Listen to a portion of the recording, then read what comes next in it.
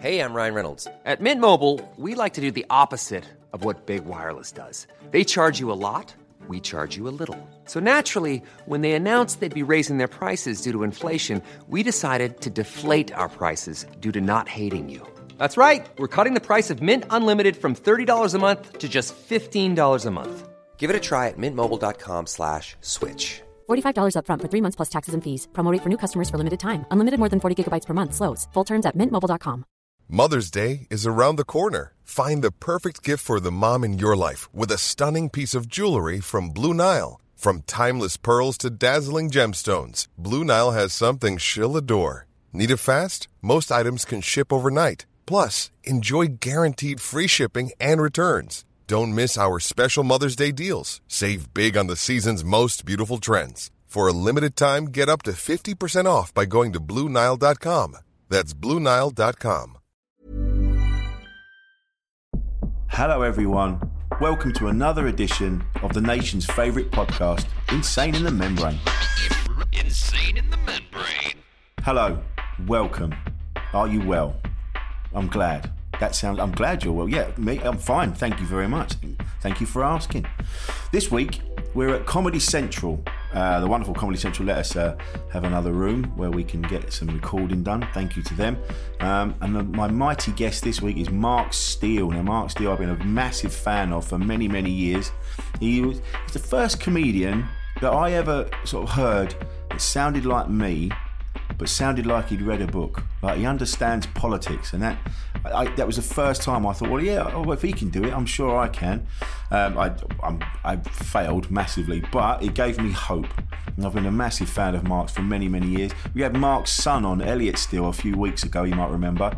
So it's nice to get old Pops on to have a chat. Again, a lovely man.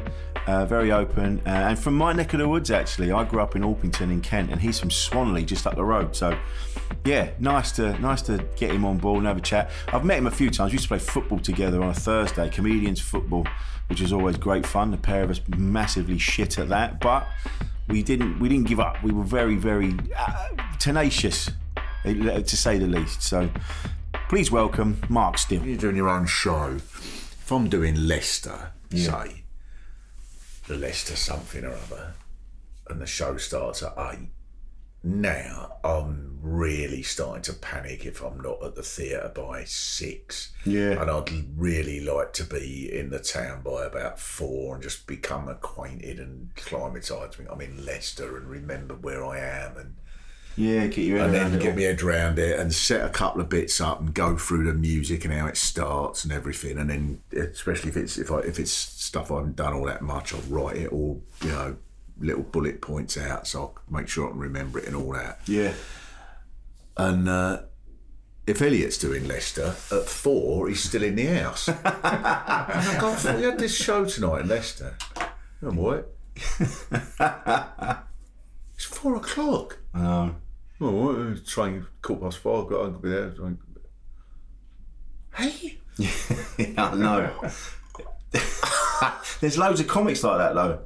They'll go like, you'll be going, right, we've got to go Leeds, like we're all car sharing, and then one of them, I'll go, right, I'm leaving at 1 as I'm driving. I'm leaving at 1, so we get there, we can have a bit of dinner, get your head around it like you've just said, and then I get a phone. Can we leave at 3? Goes, no, you mental. No, you fucking nutcase. Not the stress of that. Yeah. But I used to be like that. The stress of that. And I think when you're doing your own show, you really notice it, because I know the first time I did a place on my own, the first time ever, and I was used to that mentality, and I got there about 20 minutes before the show, and there's all people in the foyer and that, and the bloke's going, oh my God, oh my God, I was just about to cancel it. There's 20 minutes to go, what's the matter with you? Cancel it, swat. Now I understand it now. Yeah, he's putting the posters down. Yeah. And so now just to get rid of that. Have we started yet? Yeah. So now I'll move the mics in.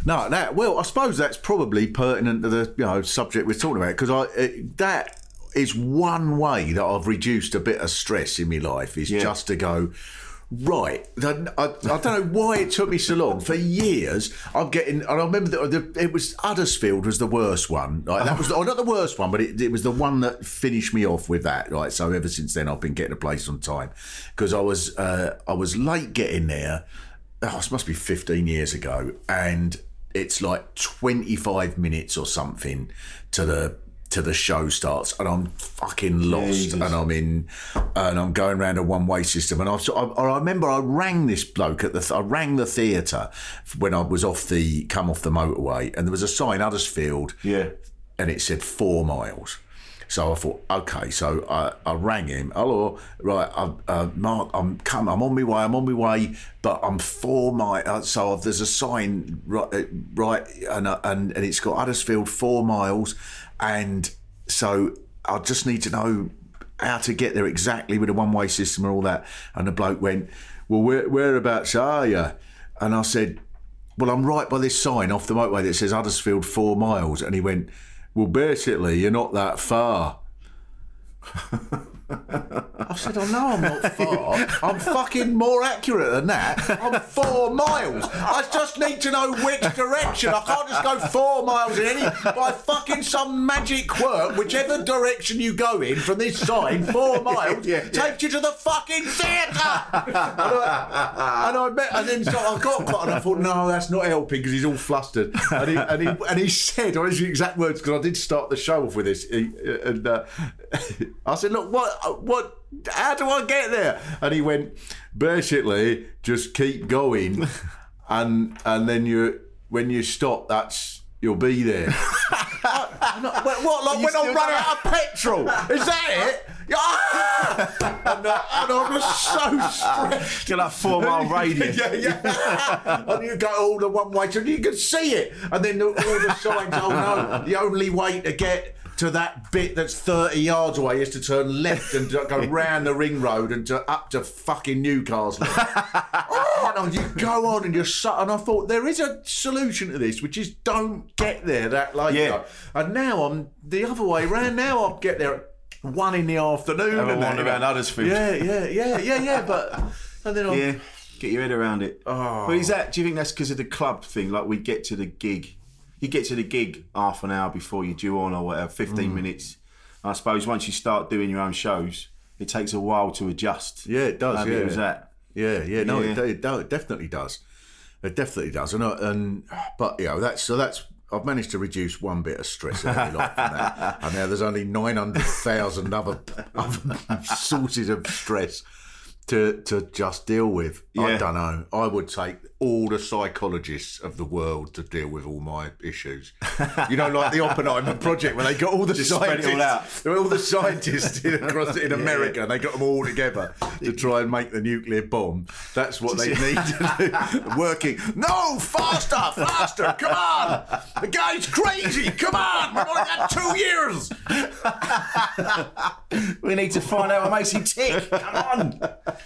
I don't think they'll ever suss it out. The fact that we get up and do what we do.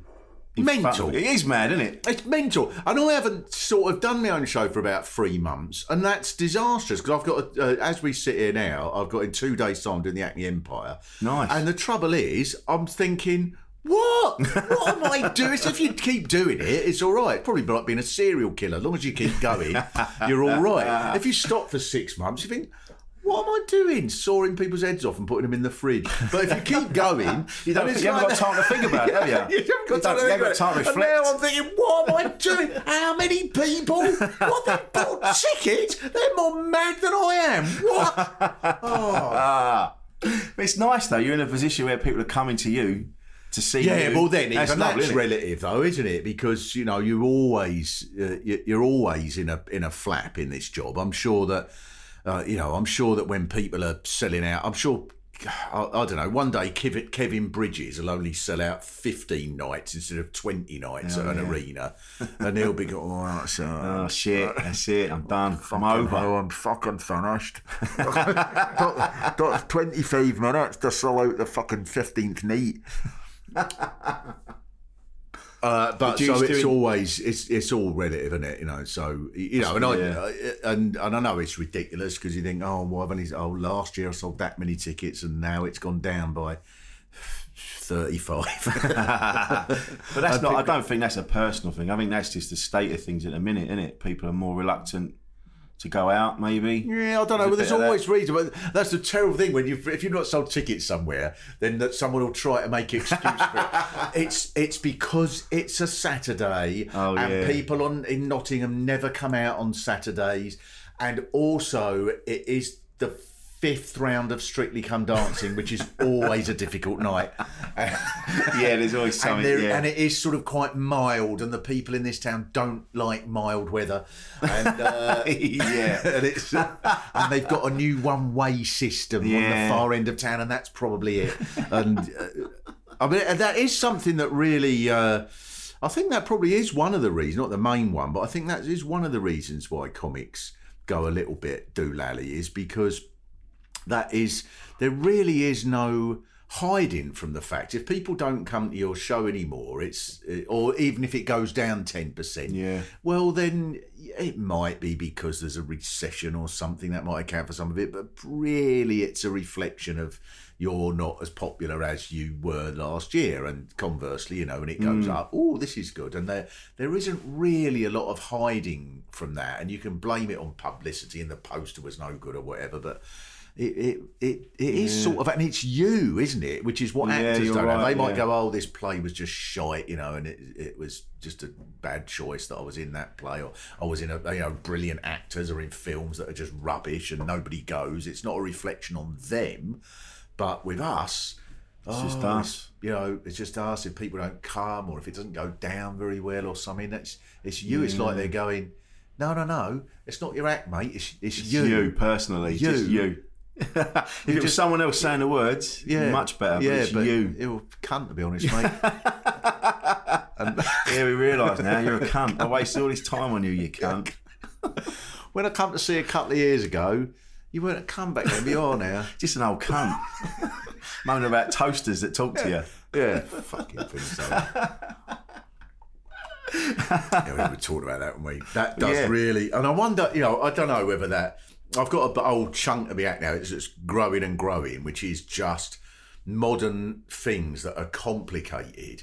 And I don't know. I don't sort of, I think you're a bit like this. We're not people who sort of sit and analyse it the way like Eddie, will really analyse sort of why that's funny in the way he does or whatever. I just sort of think, I think that's a funny way of saying it. But I suppose if you were to, some of the stuff I do, it's what people find funny, if they find it funny, is I am genuinely in a rage because I used to be able to change a light bulb. It was the only mechanical thing I could do. I used to look forward to light bulbs going out because I could go, oh, I know how to do this. No, I'll do it.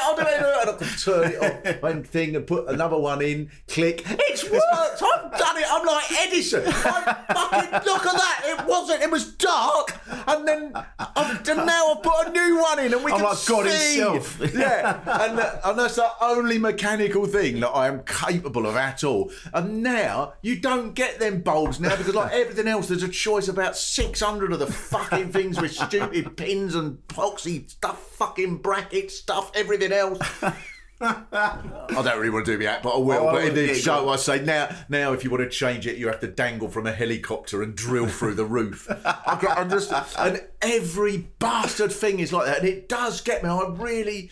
It's genuine. I'm sort of in the house when you buy some contraption, and it's just, and it used to be like we were talking about taps out there. That's it. Fucking tap, hot, cold, marvellous. Whoever invented that, marvellous. Whichever Victorian fucker invented that.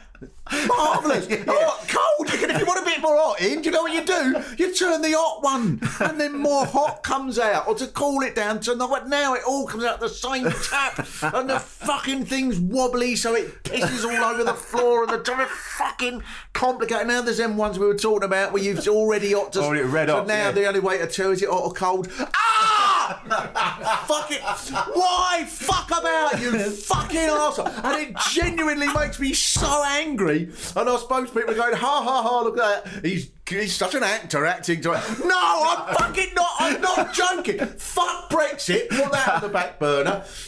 sort this shit out where everything has to be complicated. And my son, who's been on this subject of this, of course, he's 23 and he's the opposite. And he goes, I got a thing. There was this horrible sort of bloody cupboard thing, like a chipboard thing, right? And the telly was on there. It just looked like the ugliest. Now I really am not Mr. sort of taste and decorative. And we have an interior designer that comes in and it's marvellous. We're only £3,000 and he turned the rug round 5 degrees to the left and my feng shui. We're not like that, as you can imagine. So. There was just this horrible thing the telly was on, and then there was one. It wasn't that expensive, like about £100 or something. A really nice bit of furniture, cupboards and all that. But it was a really lovely little old thing, you know. And it was up the antique shop up the Palace. So I thought, oh, this is all right. And I got out and chucked the old awful one out. And Elliot, my lad's come in. What's that? Old thing. It's old. Why do we have to have old things? I said, it's beautiful. Put the other one back. No, it's horrible. But this is old. I haven't done it yet. I thought I've made a note. I will do it one day as in the act of going like, I could bring the Mona Lisa in and go, oh, what's that old shit doing here? 1560, whenever it was made. Fucking put a new one in. A dog's playing snooker or something modern. Shit is shit with old with all paint over it. So he likes anything that's modern, you know. But he doesn't care. He don't care for the antiques. No, he's got no time for it at all, you know. But it's beautiful. Is there a lot of that between the two of you? You seem to get on really well. I mean, I met you playing football. Yeah. You seem to get on really well. Yeah, I hope so. Yeah. I hope so. Well, with your kids, you know, you just... it's never sorted, is it, that? One of the things you learn as they get older is that the worry never goes away. No, never. It just changes, doesn't it? Yeah. Well, my lad, the other day, he works at this... He delivers drill bits and tools for this warehouse. And the other day, they gave him a new job. They said, right, you've got the van and you're driving the van into the city. You've got a couple of jobs for you, and if you do all right with these, we'll give you some more. So he rang me up. He's all excited. He went, "Oh, Dad, they're giving me some more responsibility and going to drive the van." And you've driven the van, haven't you, Dad? I went, "Yeah, I used to drive a van." He goes, "Yeah." He goes, "Up in London, Dad." I'm like, "Yeah, I know that'd be good." I mean, "Are you going to be all right?" He went, "Yeah." And he was a quaver in his voice, and I'm like, quiver in his voice. I'm like, "Do you want me to come with you?" He went, no, I'll be all right. I'm like, I'll come with you if you want. I said, we don't have to tell them. I'll wait round the corner, and I'll come with you, and we'll go up, and then you can drop me off, and then you can come back. So we did that. So I live in Leigh-on-Sea in Essex, so I drive to him in Gravesend. So I leave my house at bollocks o'clock in the morning. Right. So I'm ready for him at 8:30, working round the corner, have a bacon sandwich from the caravan, and then he picks me up, and off we go. And as we get into it, we were coming up into the city, and then the Extinction Rebellion people had got in the way, said it was all kicking off. So the traffic was mad. I'm trying to guide him, and he's getting up with me. And then by the time we'd done the two jobs, I think he was just livid that I was there. Right. I think I got more in the way than I did. Because I'm trying to say, look, the sat-nav is saying here, but you can't get down that way because it's blocked off now over London Bridge. You can't get down there. And he said, Dad, will you shut the fuck up? Yeah, I know. So you try and help. I know, but that's probably as it should be. That's probably you doing a good job, really, isn't it? Yeah, exactly. Yeah, if he can, oh, Dad, I got it. All right, can you just get out? Yeah, I know. And then I know. And if it was anyone else other than your kids, you'd think, you cheeky fucking got up at one time to drive down here, you fucking arsehole. But with your kid, you go home and you think, oh no, did I do the wrong thing? I did. Because at Bank, because you go across, I think it's London Bridge, and then there's that junction where you can go off like 5 different ways. And one of them takes you to that's a bastard. Yeah. You get on the wrong one and you're all over. Well, that was it, because there's a little turn in Gracechurch Street. Takes you down. It goes up to Liverpool Street. Yeah, that's it. Yeah. But before that, as you come over the bridge on the left, this is a proper blokes conversation. Yeah. On the left, this is the most... This is a podcast. Never mind this other one. We're doing a podcast, blokes, talking about directions. No, what you can do, right? Because then you've got your monument on your right. That's it. Yeah, I know what you mean. Don't go left or you're right up the fucking... You can't go left now, though. not. No. Yeah. Fucking towards Cannon Street. Don't talk about that. Go, yeah. When I was at years ago at Selhurst Park, I've been to season ticket holder there many years, and there was two blokes in front of me. They were gas fitters, all because you're stuck in the same seat every week because it's the season ticket. All the minute they get there, about 10 seconds before the game started, game starts, right? Oh, right, Terry, what's it about? Oh, I'll tell you what, this week, and they were gas fitters. They sent me out on a job down Lewisham, right? Honestly, they go, so I'm down, Lewisham, exactly like we've just been, yeah. And then they call me back into the office and then send me back out down at Lee High Street. Well, I could have done that right next to the other one. They've never been out on a job in the office. That's the trouble with extra trouble down the office, Terry. I know it is, Steve. They go, and then they send me back the other way. I've got to go right through. I'm stuck up fucking Eltham in the rush hour. Free all, And I just was so tempted. I go, sure, you shut the fuck up. At least pay some fucking attention to what's going on. At least notice when someone scores. There's only three of us here. Why have you got to stand in front of me? Oh God! Every so that went wrong, did it, over there? Well, it was. Well, because I said to him, you go left here, just for the end of the bridge. That'll take you underneath us, and that'll go back out along by the Tower of London. As we go across, that's all blocked off because there's this building site. And he went, all right, well, where do I go? I went, well, probably, no, you can't go left, that's Cannon Street. You want to go? He goes, where the fuck am I going? And we ended up going towards Bank. And then he went, just shut the fuck up, Dad, I'll do it. And then we turned right towards Liverpool Street and off. And then he found his way. No, I went, all right. And I had to go and do a thing. So I was in the city anyway. I went, look, just drop me off here. I'll let you get on. And he smashed it. Thinking you might get your first 1-star review from just on your directions and said, I can't believe you didn't know you can't go to everyone. I know. No, 1 star. He should have. I've lost my man badge. Oh, I know them things. No, them things do when you get. But it's. I suppose it's as it should be. In a way, and it does bring you down to earth. I mean, I used to cycle about London all the time. And so Elliot was, it was just me and him for quite a long while at Crystal Palace when he was sort of between 10 and 15 sort of age. Yeah. And so sometimes I'd have to do something. There was a couple. Sometimes you'd do things that would be like reasonably, profile-ish sort of thing. Some programme on Radio 4 or something.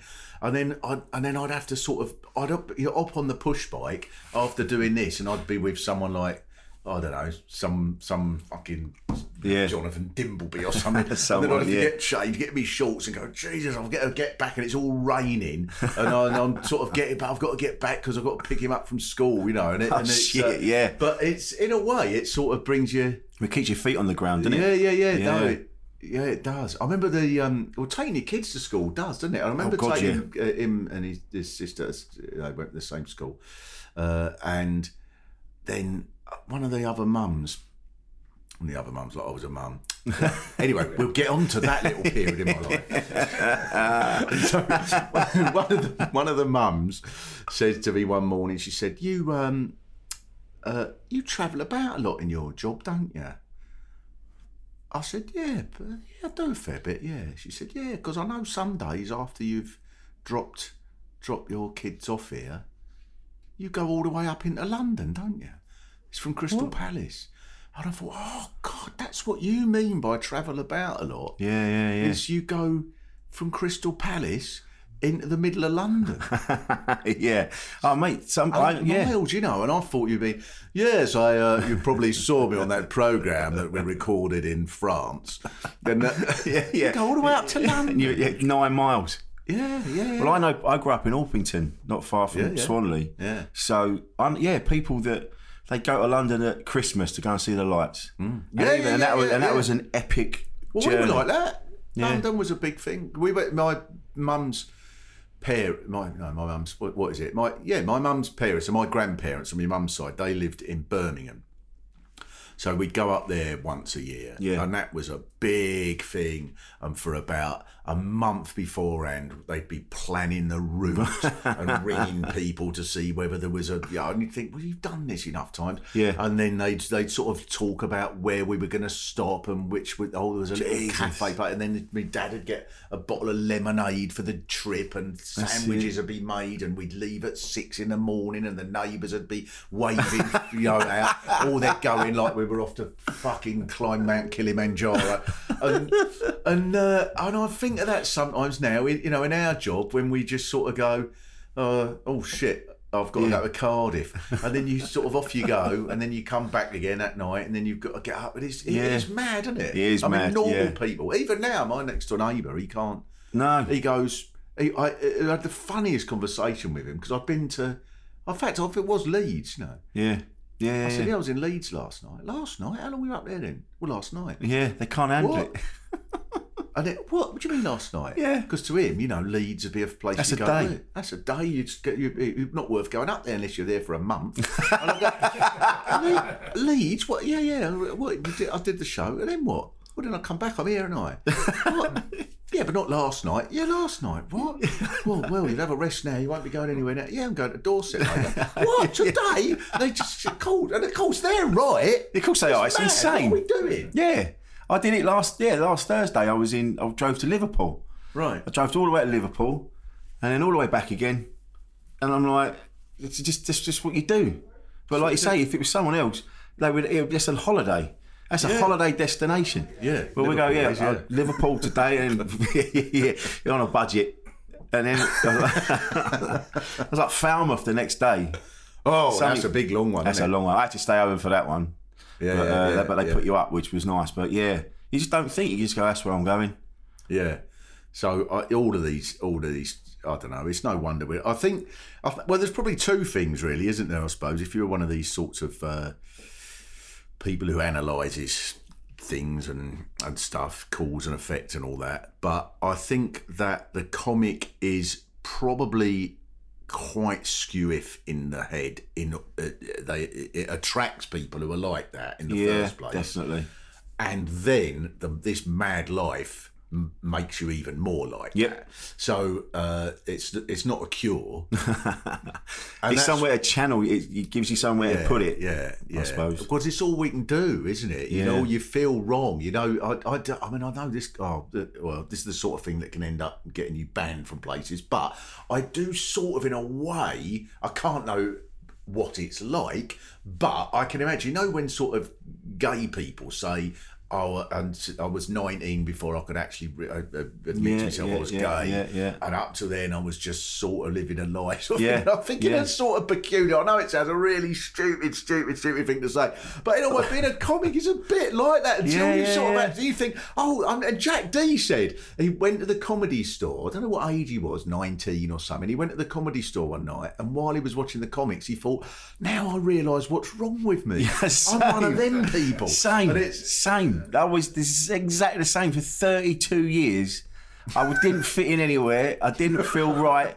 And then I started working up the creek. I know I mention that all the time, but I started working up the creek and I went, we are. This is it. Yeah. This is it. These are my people.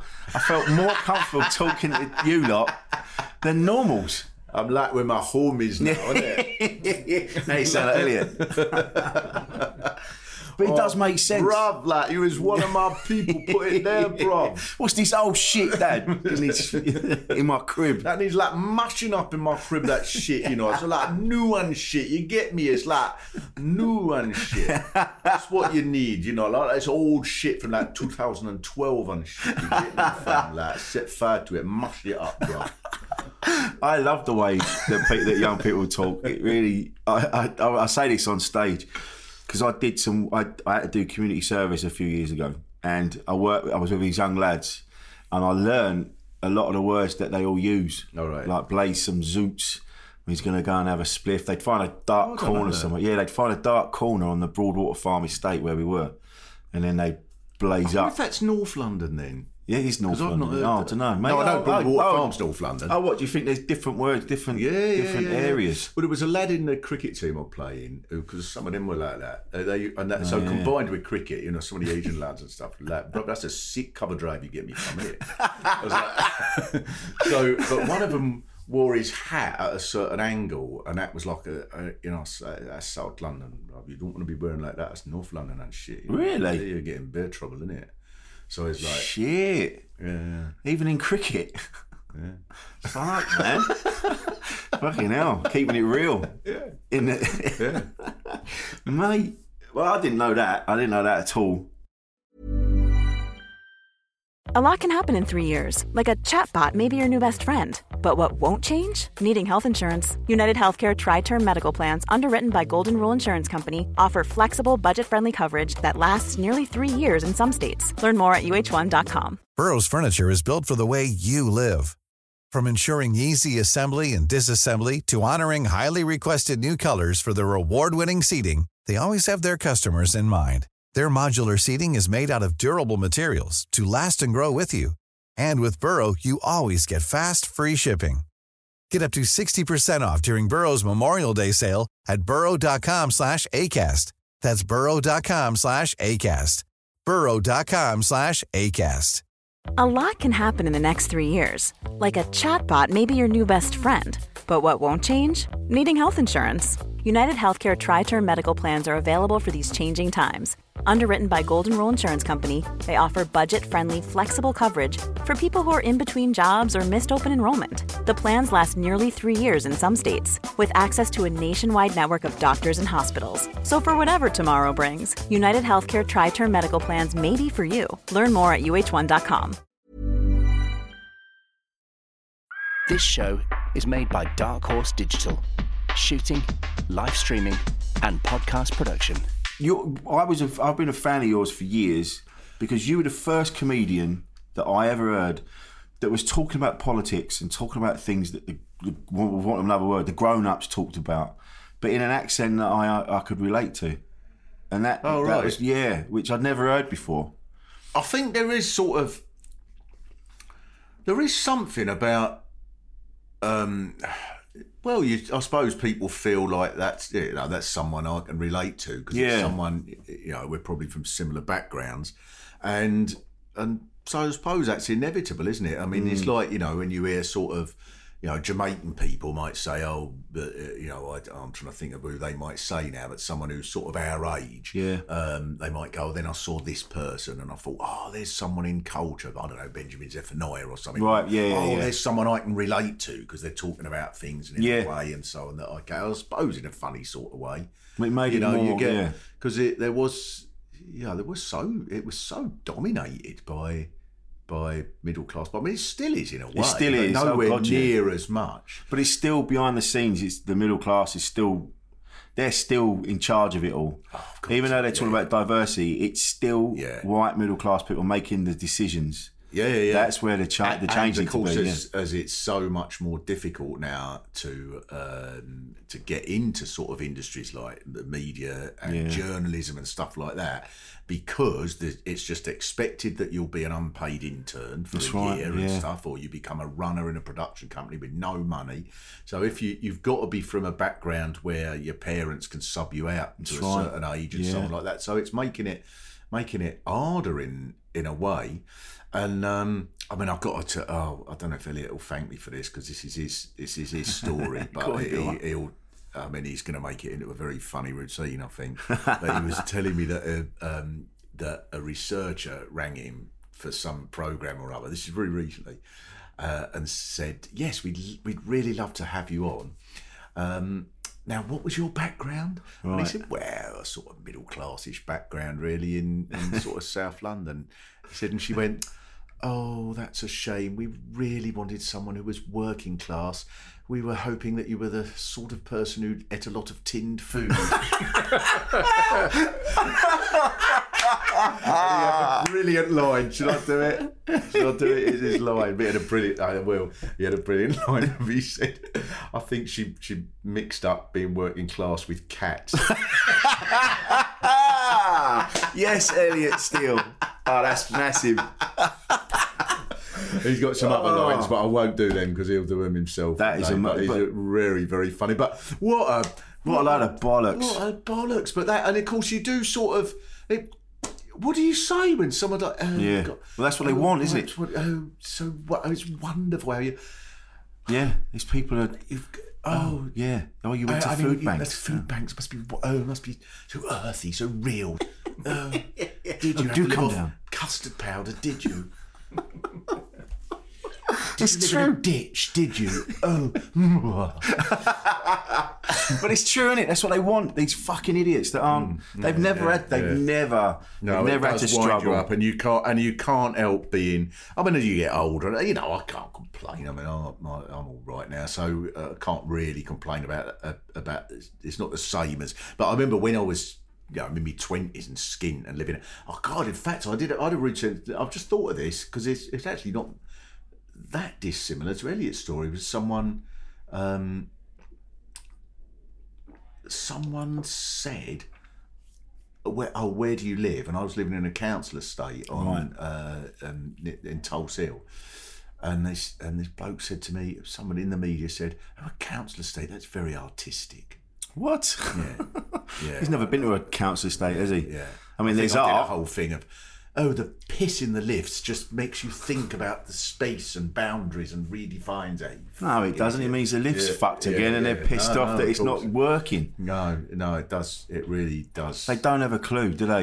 This is true. Someone who, I was on a panel for a reason I can't remember, long time ago, probably about 1990s, and it was all sort of an audience there. I think it might have been in the Comedy Store, can't remember. And someone at the audience asked a question, why do you think it is that so many people in influential positions in the media are from Cambridge? No. Yeah. Why is that? And someone on the panel who'd been to Cambridge said, who was influential, said, well, I don't know. I just seem pretty natural to me. I mean, I certainly got into a position where I could sort of hire people. I was obviously going to sort of hire the people I knew and were familiar with. And of course, I'd been to Cambridge, so lots of them were people who'd been to Cambridge. And he just thought that was natural. Just natural, matter of fact. And I said, I'll do the same then. When I get into a position of power, I'll employ my old mates from Swanley Comprehensive. The news. That's it. Fucking hell, it's all kicked off in Syria, wasn't it? Look at that. Jesus Christ. I wasn't fucking going there for me holidays, you know what I mean, mate? It's Boris, he looks like a nonce, look at him. Yeah, fuck that. What's the weather like? What are you fucking looking at? With the fucking stocks and shares.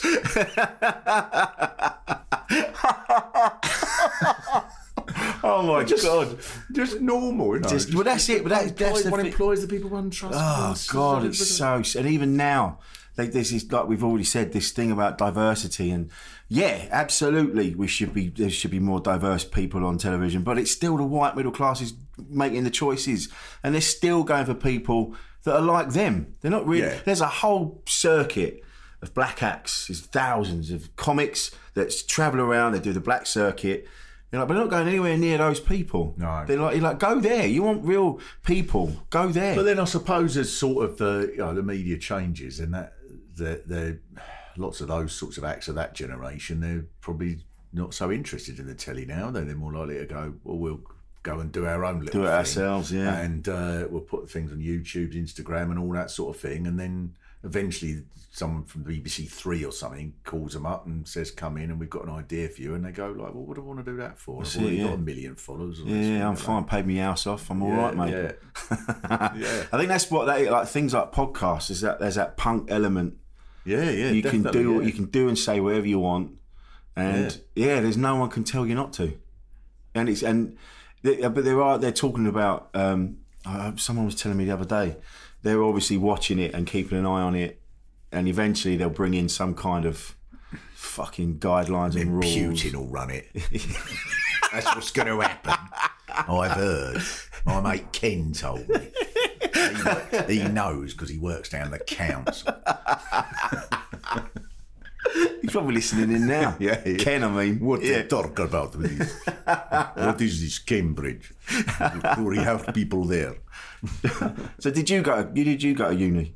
No, I didn't know, and I'm not proud of this. And the thing is, having a son and a daughter, it made it very difficult with them when they were sort of arsing about at school. I mean, my lad wasn't quite his world really, the academic world, and it made it hard for me to sort of go, look, you've got to do your work. Yeah, you never did you? No, and I used to have this conversation with them many times. No, I didn't, but that wasn't a good thing. I was an idiot, I'm not proud of that. I hated school, and I did my first routine I ever did. And it must have been because it was obviously, I felt it at the time. It was a whole thing about being 15 and stuff when I first started in school. And I just, if I remember how it went, there was one or two bits I look back on, I think, I'm really proud of that, because it was one bit was like, see if I can get it. It was and then you get told off for not listening. Right? Yeah. Listen, why aren't you listening? It's the only job where you can bore someone and then blame the person that you've bored. And I did an actor in a play. Thee indeed, Romeo, there forever. You, 3rd row, 5th seat, pay attention, or you come back tomorrow and watch the whole thing again and all the soliloquies twice. I think I had a line, it is the borer, not the boree, that is the problem here. If you don't want people to be bored, don't be so fucking boring. And I was bored at school. I hated nearly school all the time. Yeah, I was the same. Yeah, never, nothing. There's nothing excited me at all. None of the teachers gave a fuck. There was one. Where was it? I went to Ramsden School for Boys in Orpington. Right. There was Miss Stevens, I think in my 3rd year. She liked me. All right. And she tried to help me, and she was great. There was Mrs. Sinclair when I was younger. She taught me how to read. She helped me understand words. Yeah. But the great ones, you remember forever. Absolutely. And then the evil ones you get. Yeah. There was a bloke at my school, Mr. Turton, and he was the only person I can say this about. He was so foul. Right, he used to during because each day a different teacher used to be in charge of the dinner time. Yeah, and they were that designated teacher for that day. And most days, such and such would be and they would just be in charge. You wouldn't really know who was in charge. You go up, you get your dinner, you sit at the table, you have a chat, and then you go off and play about in the playground. I'm talking about junior school here, so right, like between 7 and 11.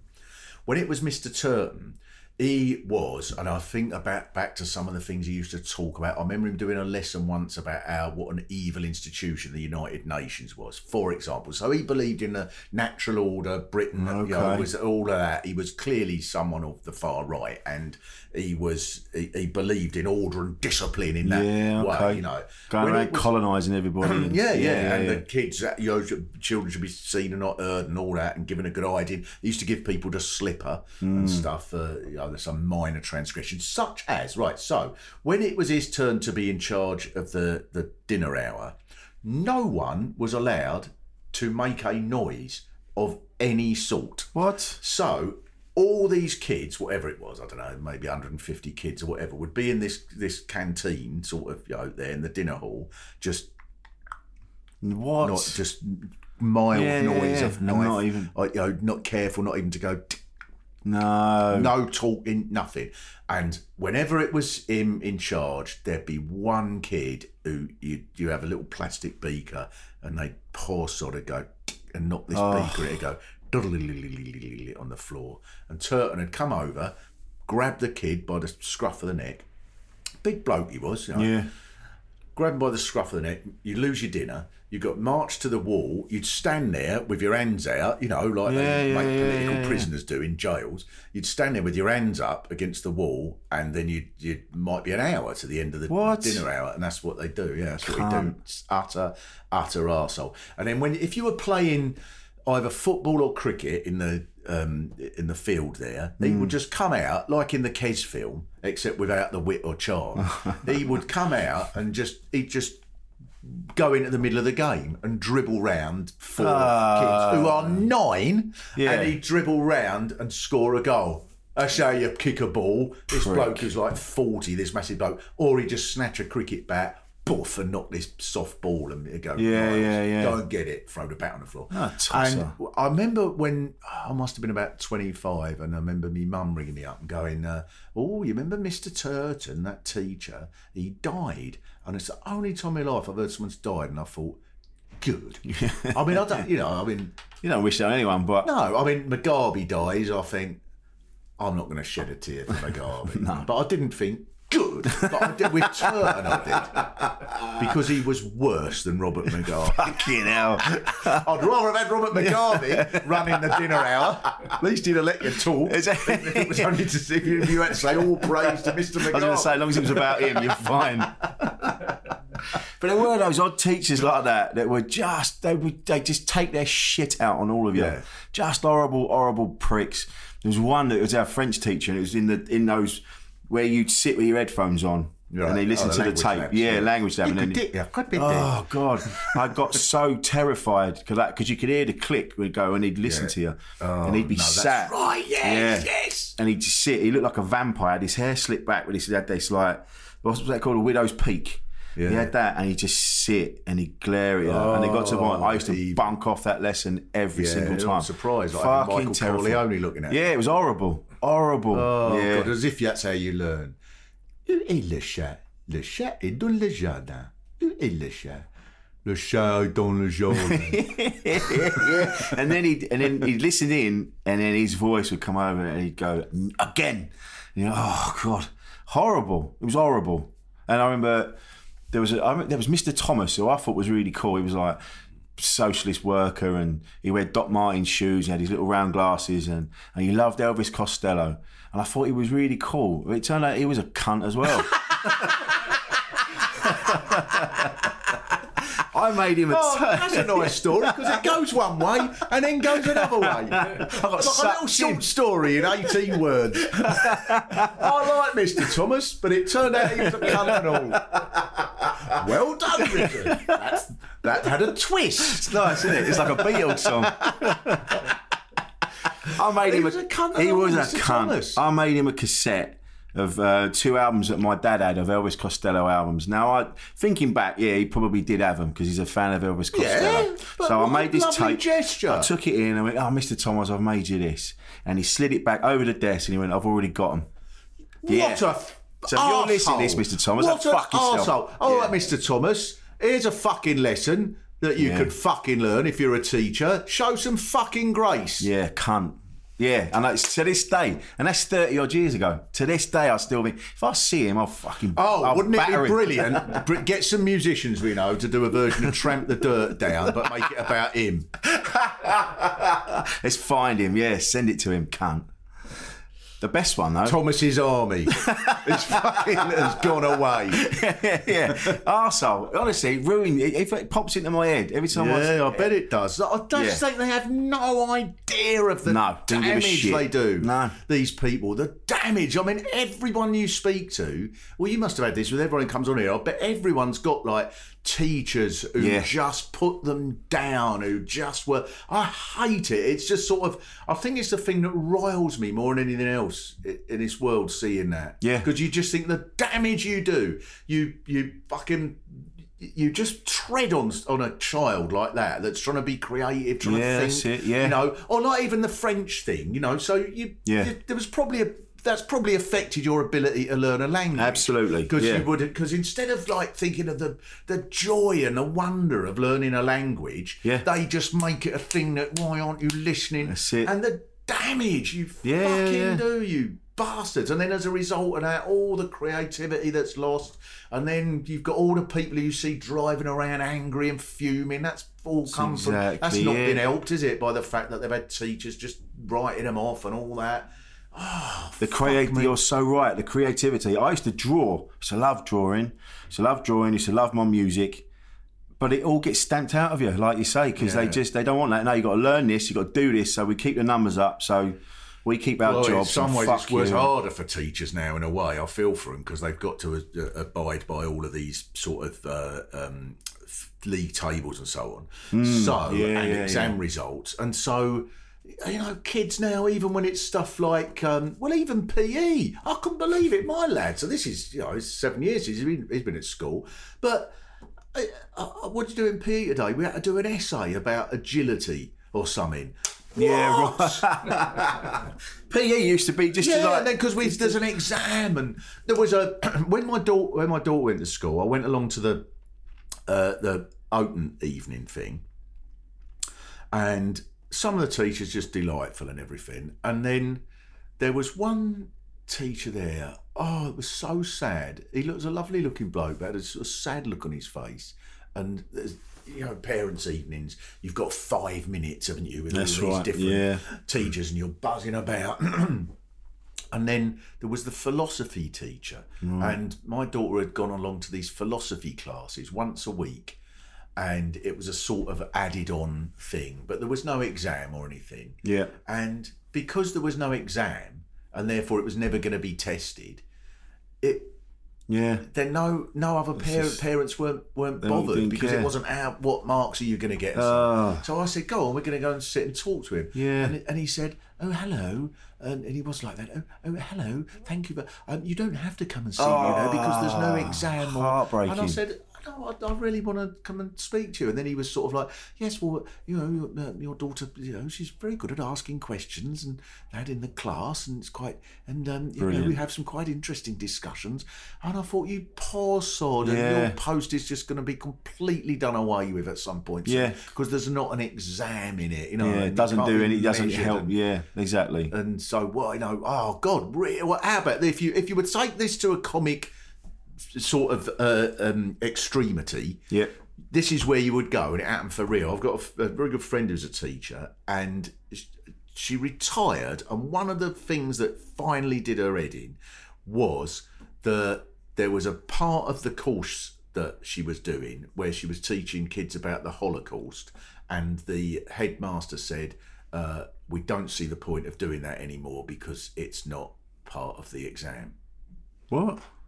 It's not part of the exam, therefore. Why do you want to teach kids about the Holocaust when there's not an exam at the end of it? Right, okay. There really is no point to it. Fucking hell. No. So there's no point in learning about No, you don't need to know about that. Fuck me. Just to keep the numbers up. Just to keep Ofsted happy. Yeah. And all that bollocks. Fuck me. But in a way, I suppose you could go, well, it's the system, it's not the individual, and I don't know. But it's, So I just... It does really, really enrage me now. And I think most people, almost everybody, has got a know, especially when you're a kid. I used to have a lot, what was it, a line I had about kids? You can't, when the kid's 5, they can't stop asking questions. No, of course not. Like, why can't cats talk? Who invented cheese? How much does the moon weigh? Why is the sky blue? Why aren't I upside down? And then it's like we go, fucking kids asking questions. I know, we'll send them to school. That'll stop that. And that's what we seem to do, isn't it? And then we make them go, never mind about why things happen. Say it after me. Le chat est dans le jardin, not la jardin. Wilson! Oh, it's terrifyingly real. Oh, God. The garden is masculine, boy! Learn it! Oh, God. Oh shit! Oh God. We did a sketch. Me and my mate Pete Sinclair. We did a radio show. The Solution, Mark Steel Solution, it was called, and we had. I think it still goes on Radio 4 Extra, and some of it is awful, but the idea of it was each week there's a different mad idea of how to change society. And one we had, and this is the one. I mean, there was one that seemed outrageous at the time.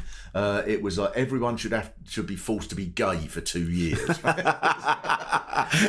So that sort of thing. And then we try and argue that this Yeah. make things better. And one of them, and the more I think about this over the years, I think we got that right, was that no one should be allowed to go to school until they're 35. Because you get a 35, you people, and you'll meet I bet you get chatting to the dustman, it turns out they're fascinated in First World War aircraft or something, isn't it? They're always, but at school, you'd think, fucking they crush it out of you. And we did one sketch, and it was, all you do is you just learn lists, and we had a sketch where it was the teacher, and they're just making the kids learn all the Scottish second division teams in alphabetical order, and all the kids are going, I don't know, whatever it was, Arbroath, Berwick, Cowden Beef, and then one of them says Dumbarton instead of East Fife or something. Since when have Dumbarton been in the second division, boy? Get out! Maybe you don't think it matters whether or not you know the Scottish second division football teams in alphabetical order. Is that it? You don't think it matters? Yes, sir. Yes, sir. Learn it properly. It's true though. It's so fucking true. It's all bollocks. I wasn't interested in anything until I was older. Yeah. Didn't give a fuck. But now, well, you probably were, but they just made it seem that it was. Well, they weren't talking about things that I gave a shit about. I've said this before. I didn't give a shit about the Normans when they came over. Right. I didn't give a shit about back then. Now you go, oh, that's interesting. Well, that's because we got invaded and whatever, and then language changes and new words get introduced and things change because people coming over and taking over, and so I'm interested in it now. But back then it didn't really. And there probably was a way of making you interested in it. Probably, but they didn't. But if it's sort of done, then you've got to do tests and draw a picture of a Saxon shield or something. It was all that, yeah. But there probably were there must be ways of making it interesting. How can it not be? I mean, I did one of my in-town shows in Hastings in the last series, and it's funny. It's funny that Hastings, not me, it nothing to do with me. It is funny that Hastings boasts about, when the country was invaded and we let them all in and everything, and since then the same barons have owned everything, and they changed our language and took all our money in taxes and ruined everything, and they still own it after 1,000. That was us. Yes. And it was, and there's something very funny about it. It's like 1066 country and everything. Yeah. And they've got all these. Actually, it's my producer Carl, who's brilliant. He found all these businesses that like there's a 1066 jazz club and a 1066 leisure centre and a 1066 fitness class. And there's loads of them. There was one. We did a joke with a 1066 vets. There is. I said that must be where they go, I'm afraid there's nothing we can do for Mr. Tibbles. I'm down in that area. There's a van that goes around, William the Concreter. William the Concreter! There's a builder called William the Concreter. Brilliant. See, now that's brilliant. I like that. He probably trained as an electrician and thought, this is too good to miss. Yeah, exactly. Yeah, William the Concreter. That got a big laugh because they all know it and they know, from the outside, how ridiculous William the Concreter. But it was lovely, and I just there was loads of stuff. I was amazed at how little we know, that it's all guesswork, that most of what we know is from the Bayeux Tapestry. That's pretty much all we know. Yeah. So that's bollocks, because that's just total guesswork. Yeah. And then I was sort of reading about it, and I thought, I don't know, I'm not a teacher, but there must be a way of making that interesting. Yeah, see, now talk about this now, you're like, fuck, it's amazing. I'd love to go and find out. And they don't know where it is. They don't know if it's in Battle or not even Battle now. Even that's no longer sort of thought to be probably where it was. And right. Stuff. So what? And then why do people care where it was? Yeah. Much more interesting than back then. They just told you the facts. You had to remember them. Yeah. The one thing that did stick in my mind though, Ferdinand Magellan. Oh, who was he? He was an explorer, and I think he was Portuguese, and he went around and he was exploring, and I think he ended up on an island, and he got eaten by by the people on the island. And that stood in my. And I remember my dad taking me. Yeah, hell, I hope he was insured. I'm ringing about my brother. Yeah. No. Well, he was having a good trip, and he's got eaten, mate. Yeah. I don't know what if you can I claim for that. What would that come under? It's not an act of God, is it? Yeah, they'd claim it, wouldn't they? Oh, poor sod. No, they just said, well, actually, yeah, we don't cover that. We don't cover cannibalism. One of my favourite jokes I ever did was about the dates, the obsession with dates, and when did it happen? When? As if that's the most interesting. That's it. Yeah. thing, you know? Never mind what when it was was. the Armada? It's the least interesting thing is knowing when it was, you know. And how did it go? This joke. It was, you know, and the Battle of Hastings. When was it? When? And that's the most least interesting thing about that. I said, and I bet even in 1071 people were going, oh, it can't be 5 years ago already. It was 1067 when Steve got leprosy. Oh my word, it flies. It's as soon as you leave school. I think probably the best thing I ever did was leave school. I wasn't even 16 when I left, and Just stop going. I stopped going. Then I got expelled, which I thought was one of the. How did you get expelled? Yeah, I got expelled for not going. I got called in to the Dr. Henry, who was the headmaster. Got called into his office. He was an alcoholic, dead now, and I got called into his office. And he said, and he had this sort of voice like that. Probably first impression he was doing this voice, like, and he said, you can no longer attend the school.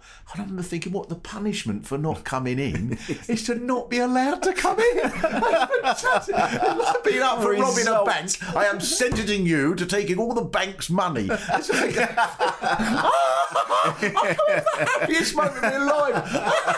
Not only do I not have to go in, I'm not allowed. Even if some mad fit of fucking mania, I go, no, I really ought to go in. I can't.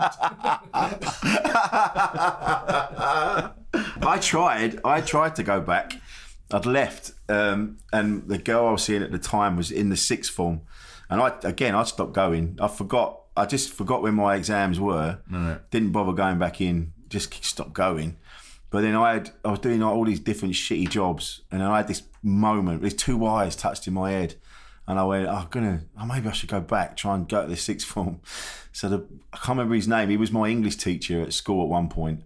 One of the things he told me was, he said, right, boys, one of the main things you need to remember now you're at this age, clip your fingernails. Oh, all right. That's what, he told us that. Yeah. But, so that stayed with me. Well, that's what Mark's doing for there. Then Ofsted will be very... All the boys are ignorant. None of them know a word of French, but excellent fingernail work. You just don't upset your girlfriend. Is that what it is? I'm like, okay, thanks for that, mate. But then he had me in, and he sat me down and he went, look, Rich, he goes, you're a nice lad. You're a very nice lad. He goes, but you're not academic. No. You're not academic in any way, shape or form. This isn't the place for you. And he was right. Absolutely right. So I just went trundling off. I think I went to Croydon Y training. All right. Yeah. Oh, at the college there on the. It's near there. It was in a little house on the. It was like, there's like underneath the bypass, underneath the overpass. Yeah. There's a roundabout, and there's a little mini roundabout, and on that was this house, and in there was Croydon Y training, and that's where I went. Oh. That was my sort of college, and I went and learned. I went to do community care, City and Guilds community care for 2 years. Now, was that all right? Yeah, all right. I was the first bloke to do it, apparently. All right. I had a lovely time. Yeah, and then I got my girlfriend pregnant, so I stopped going. Well, yeah, so that was nice. Oh, so I learned. At least that's a nice reason for not going. Yeah. Insane in the membrane. So that's where we're going to leave the chat for now.